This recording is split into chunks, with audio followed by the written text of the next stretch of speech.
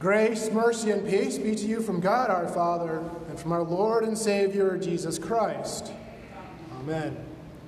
As I shared with you last week, we continue in these first few weeks of the season after Trinity, focusing on that great truth of how our Lord has saved us by grace through faith and not through works, lest anyone should boast.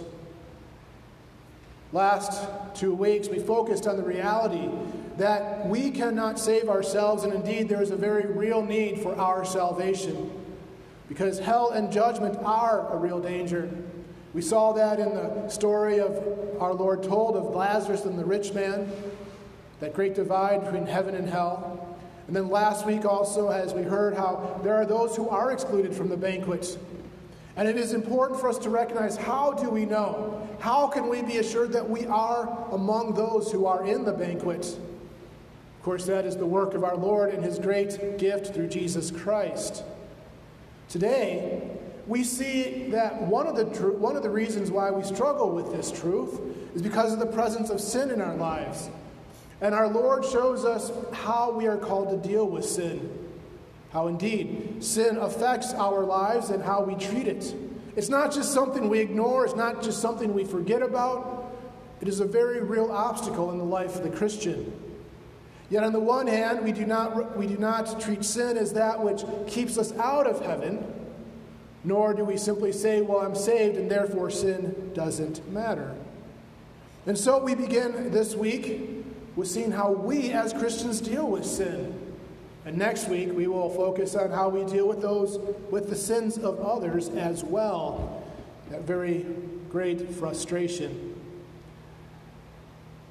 Our Lord shows us how to deal with sin by sharing about these two stories. The story of the man who lost a sheep, the shepherd who lost a sheep, and also the woman who lost a coin. And I'm sure you've been in that situation where you've wanted to find something you need. I hate to admit it, but all too often as I'm getting ready to leave for someplace, I'm usually trying to find my keys. We have a nice little key rack right by our front door, and what I should do the moment I come in is hang the keys up, but invariably I don't. And there's been at least many occasions where it's been minutes, not simply seconds, where I've been scouring, trying to figure out where I last placed those things. And as bad as that is, I'm sure every parent has been in this situation at least once. It's even worse when it's someone when it's a person, when it's your child especially. You know, when you've been in the store and your child is right next to you, following you along, you start looking at the clothes on the rack or the food on the shelf, and it seems like only a split second later you turn around and they're gone. I'll tell you, at that moment, I don't care what's going on in the world, everything stops. The building could be on fire around you, the world could be exploding, and your only concern is finding that lost child. Time drags on, and there is nothing else that matters in the world. It's a nightmare until you see once again their smiling face, and you gather them into your arms. That is what our Lord is talking about. As God's children, he desires nothing more than to seek us out, to gather us who are lost in our sins. Adam and Eve began this being lost. You know how that goes. They had everything. They had the garden. They had everything they needed that was provided for them. They had the fruit of the land which they could farm together for their sustenance. They had the companionship of each other. They had the animals to care for. And yet it wasn't enough. Not when that temptation of Satan came along. Yet no sooner had they heeded his words and partook of the forbidden fruit than they realized, far from getting something, they lost everything, including themselves. Yet the Lord came to seek them. We in our sinfulness continue in the actions of our first parents. We who are led astray all too often, who give in to our own temptations, and we are stumbling around blind and cannot find our way back. Who we are and how we deal with sin quite frankly, is very simple, and yet, in many ways, it's the most difficult thing ever. Because dealing with sin begins with recognizing that we are sinners. Jesus tells these parables to contrast the Pharisees and the scribes.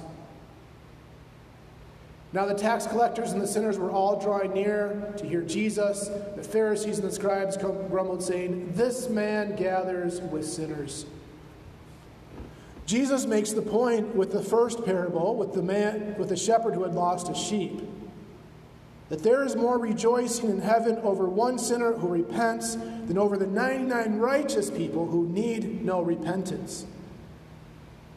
Given the context of who our Lord is talking to, it's important for us to recognize that our Lord is speaking tongue-in-cheek as he says these words. That he is not saying there are actually righteous people who do not need repentance. For as scriptures proclaim boldly, no one is righteous, no, not one.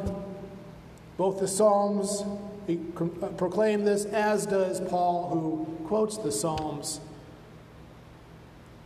What Jesus is talking about are those who are like the Pharisees. The ones who, yes, are good citizens, who do things right, who pay their taxes, who honor the government, who keep the law. The ones who never cause problems, who by all appearances are the ones who we look up to and idolize, and from an earthly sense probably should, but who in their hearts don't recognize themselves as being sinners. The righteous are the ones who are actually self-righteous. They are the Pharisees, who believe they are better than others, who look down on those who are caught up in sins. Jesus sat and ate with tax collectors and sinners, not the Pharisees. It would have been probably so much easier on him. He could have just ingratiated himself with the Pharisees and the Sadducees, stoked their egos, encouraged them, and they would probably have lauded him. But then he would not have come what he had come to do, to call us to repentance, to call sinners from death. In contrast, the sinners are the ones who know they are sinners, who look in the mirror of the law and recognize that we are not able to save ourselves. Indeed, when we talk about the law and its three purposes, the second use of which we talk about, the mirror of the law, is its primary use. Because at its heart, the law always accuses. When we hear the word of God and the Holy Spirit works on our hearts, the law always shows us how we have failed. Yes, it gives us encouragement and it gives us guidance. And those are important aspects of the law for sure, and we will hear that as we go through this summer. But when we're talking about our state before God, the primary use shows us how far we have fallen. The law tells us, do not murder. Jesus points out, it is not enough simply to say, I haven't harmed my neighbor in his body, but anyone who says, I have hated my brother has committed murder in his heart. You should not commit adultery. It's not good enough to say that I've remained faithful to my spouse, but anyone who has had thoughts in their heads, who has lusted after a woman in their hearts, has already committed adultery. Thou shalt not steal. It's not enough to say that I haven't kept from taking my neighbor's goods, but anyone who has desired them, anyone who has undermined their neighbor in gaining what is rightfully theirs, has stolen in their hearts. The law is black and white. The law shows us where we have failed. And therefore the law, at its best and at its worst, brings us and moves us to terror, convicts us of who we are and how we are unable to be, how we should rightly be in the kingdom of God. We know where we should be. We can see that kingdom on the hill. We can see that lighted place of glory. Yet we're in the wilderness. who is easily distracted and can't find the way. We walk around in circles and maybe recognize that it looks closer at one point and we think we're going in the right direction only to find we've gone farther. Because at best the law shows us we have failed. It can show us we need to change, but it doesn't give us the means in order to change. We are that lost sheep, that lost coin. Yet, my friends, this is the great news, the greatest news ever. It's what we saw in Genesis 3. It's what we see in Genesis as our Lord visits Abraham and Jacob. It's what we see as our Lord visits Moses and David, Solomon. Our Lord visits even the likes of the worst kings of all, such as Manasseh and Ahaz. He seeks the lost, and he finds them. He finds us. He came into the place where we were wandering around useless and aimless. He took on flesh and dwelt in our world. He walked among us. He fed the masses. He healed the sick. And he has come to you as well. He found you in the waters of baptism and gave you his name, gave you his Spirit. He comes to you today in this word which is preached. He seeks you out and he finds you. The Spirit dwells in you and is with you as you go forth from this place.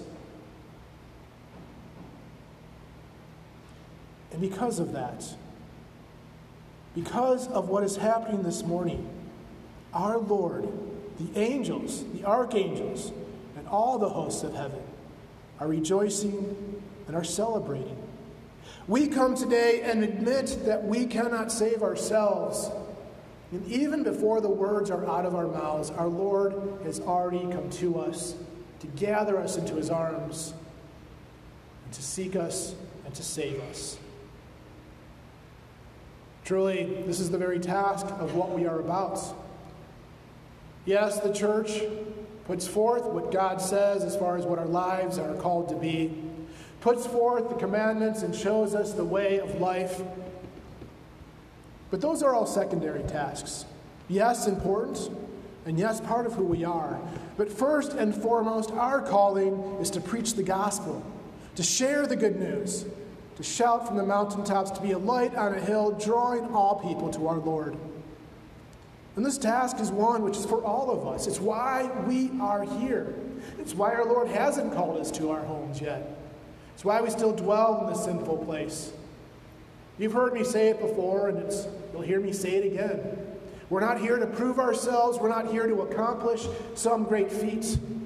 We are here as ones who are redeemed, ones who bear the light of Christ, and who are now in the world to share the news which we know, to share that wonderful gospel message of a Lord who loves us so much that he did not hesitate to give up his own life, to endure the wraths of hell itself on the cross of Calvary for you and me. And so we go forth. And as that word goes forth, as men and women recognize and repent of their sins, and as the Spirit comes to them and covers them in grace and creates in them faith and trust in our Lord, we too rejoice. We rejoice at those who hear the word of God and believe it and who come to faith. For truly, what greater news is there than that which was lost is found, and that which was gone, that which was dead is now alive and in the presence of our Lord. Thanks be to God. Amen. And we rise. And the peace of God, which passes all understanding, guard your hearts and minds in Christ Jesus.